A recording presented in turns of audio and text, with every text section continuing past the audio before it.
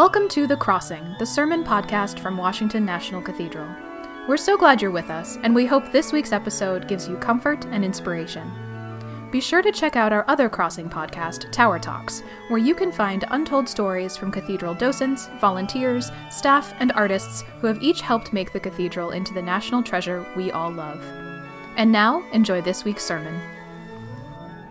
Jesus said, "As for these things that you see, the days will come when not one stone will be left upon another. All will be thrown down." In the name of God, Father, Son, and Holy Spirit. Amen.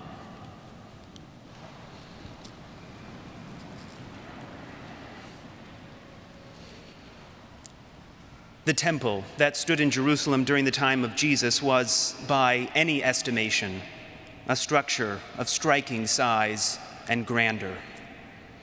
Josephus, a first-century Jewish historian whose writings include a very detailed description of the temple's layout and ornamentation, noted this: "It was covered all over with plates of gold of great weight, and at the first rising of the sun reflected back a very fiery splendor, and made those who forced themselves to look upon it to turn their eyes away. This temple appeared to strangers when they were coming to it at a distance, like a mountain covered with snow." This second temple was not the first on the site it occupied, as the name suggests. The first temple was constructed under the rule of King Solomon and then destroyed in 586 BCE by the Babylonians, who subsequently forced many of the Israelite people into exile. Some 50 years later, the exiles returned and began the work of rebuilding the temple. This second temple was completed around 515 BCE and then substantially refurbished and greatly expanded 500 years later by Herod the Great, known to us from the New Testament as the same Herod whom the wise men visited in Matthew chapter 2. This refurbished and expanded second temple was the one Jesus knew, one where he spent so much time teaching and healing. It was the center of Jewish religious practice and identity, where sacrifices were offered every day, where pilgrims flocked for the annual pilgrimage festivals. In a way not dissimilar to this cathedral, the supreme splendor and size of the structure was meant to inspire awe, offering a sense of stability and serving as a sign of God's presence among the people. Holding these things in mind, the magnitude of Jesus' words from the opening of today's gospel text is made all the clearer. When some commented on how beautifully adorned the temple was with gifts dedicated to God, Jesus said, "As for these things that you see, the days will come when not one stone will be left upon another. All will be thrown down." This structure of such significance, such beauty and stature would one day be no more.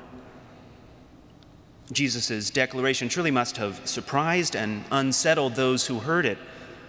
If not even the glorious temple would survive, what would the future hold? In proclaiming the future destruction of the temple, Jesus points to a fundamental, if often neglected, reality. Nothing of this life lasts forever.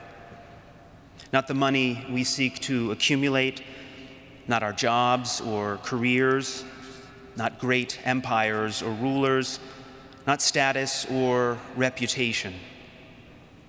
not even, of course, our own lives and those of whom we love. Here is something that few, if any of us, would deny as an abstract truth, but one which almost all of us struggle with and resist, especially when it comes to confronting our own mortality. Talking about death makes us uncomfortable. Modern advances in science and medicine have both extended life expectancy and created a significant distance between the living on the one hand and the process and act of dying on the other. As recently as 80 years ago, most deaths occurred in the home, where individuals were surrounded by family and loved ones. Now, so many die in the impersonal and institutionalized environment of a hospital room. I think these recent developments only increase our discomfort with death and conversations related to it. Yet, no matter how hard we try to avoid it, no matter the ongoing advances in medicine, the unavoidable reality is that all of us will one day die. A fact we are solemnly confronted with each year at the start of Lent, when ashes are imposed on our foreheads and these words ring in our ears. Remember that you are dust, and to dust you shall return.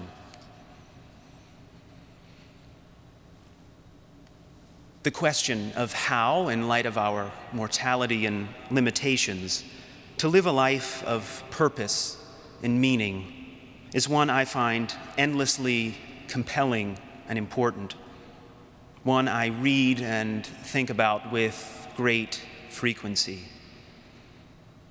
Without question, the most powerful reflection on death, mortality, and how to live in the face of it that I have ever come across is contained in the deeply moving book by Paul Kalanithi entitled When Breath Becomes Air. It tells the life story of the author, a man driven to pursue and understand questions of life, death, and purpose.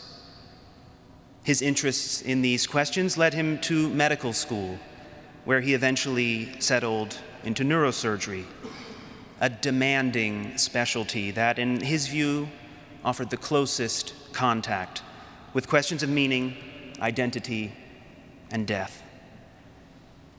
Nearing the end of his residency, having completed years of grueling and taxing training, standing on the verge of what promised to be a hugely successful career, Kalanithi was diagnosed with stage 4 lung cancer at the age of 36. As he writes, "And with that, the future I had imagined, the one just about to be realized, the culmination of decades of striving, evaporated." This man who had dedicated his life to improving the lives of others and helping them navigate questions of meaning in the face of death was suddenly forced to confront the question himself, much sooner than either he expected or many felt he deserved. In such a situation, most of us, quite understandably, I should say, might find ourselves sinking into a sort of debilitating despair.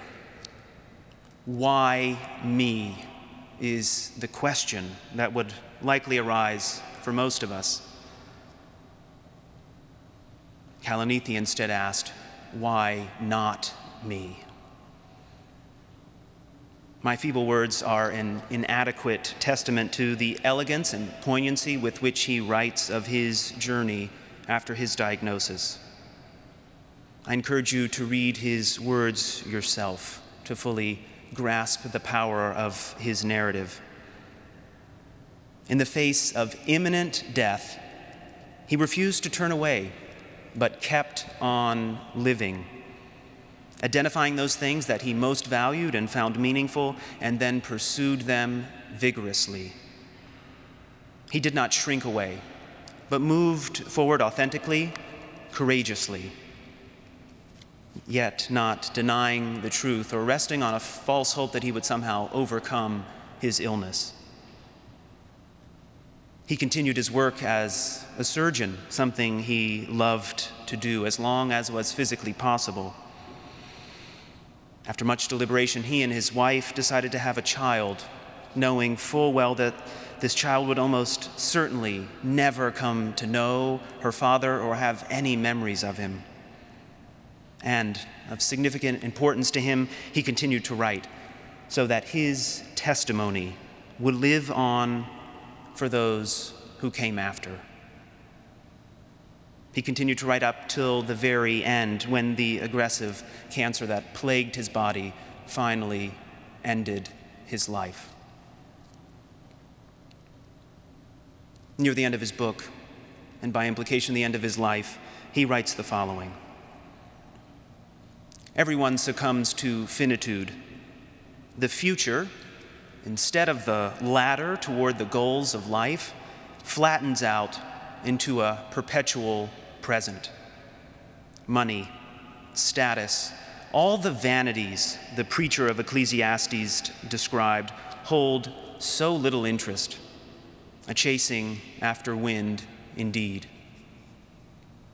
He continues, "Yet one thing cannot be robbed of her futurity, our daughter. There is perhaps only one thing to say to this infant who is all future, overlapping briefly with me, whose life, barring the improbable, is all but past.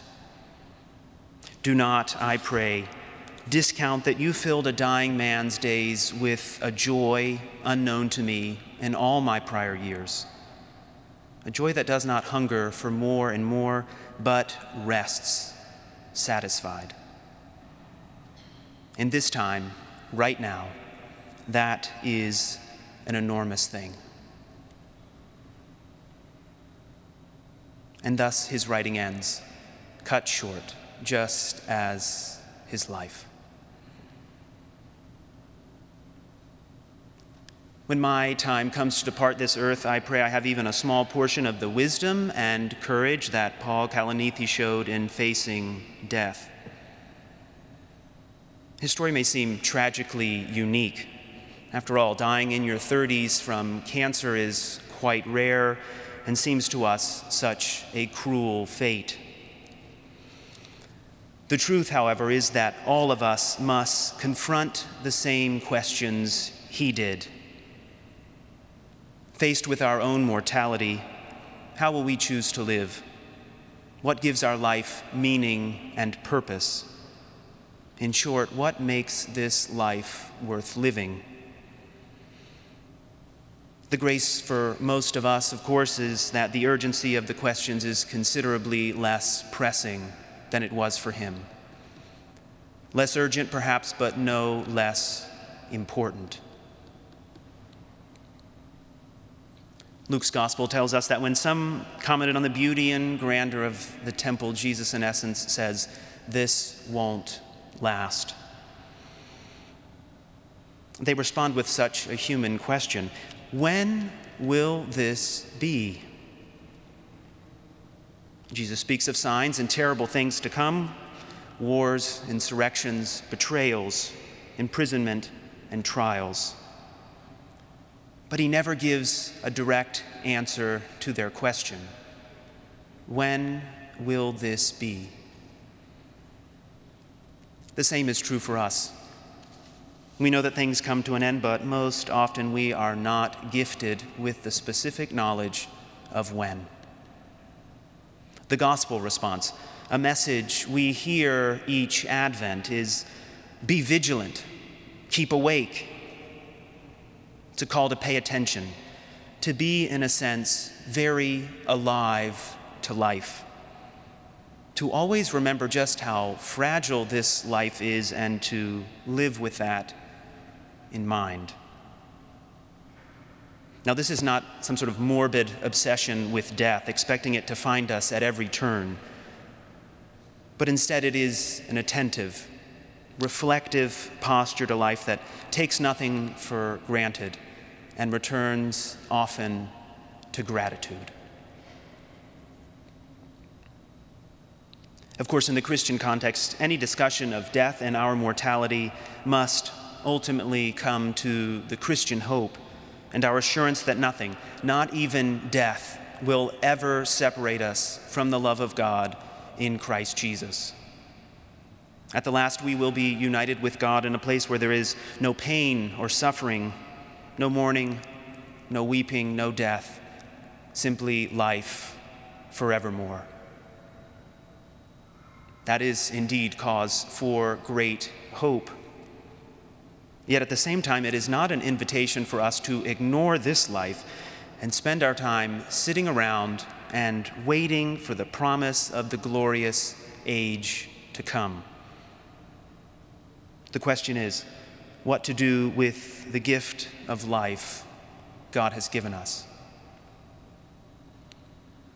The invitation Jesus offers us is to follow him in the way of discipleship, to give ourselves up to his service, and to find there a freedom and a peace the world cannot give.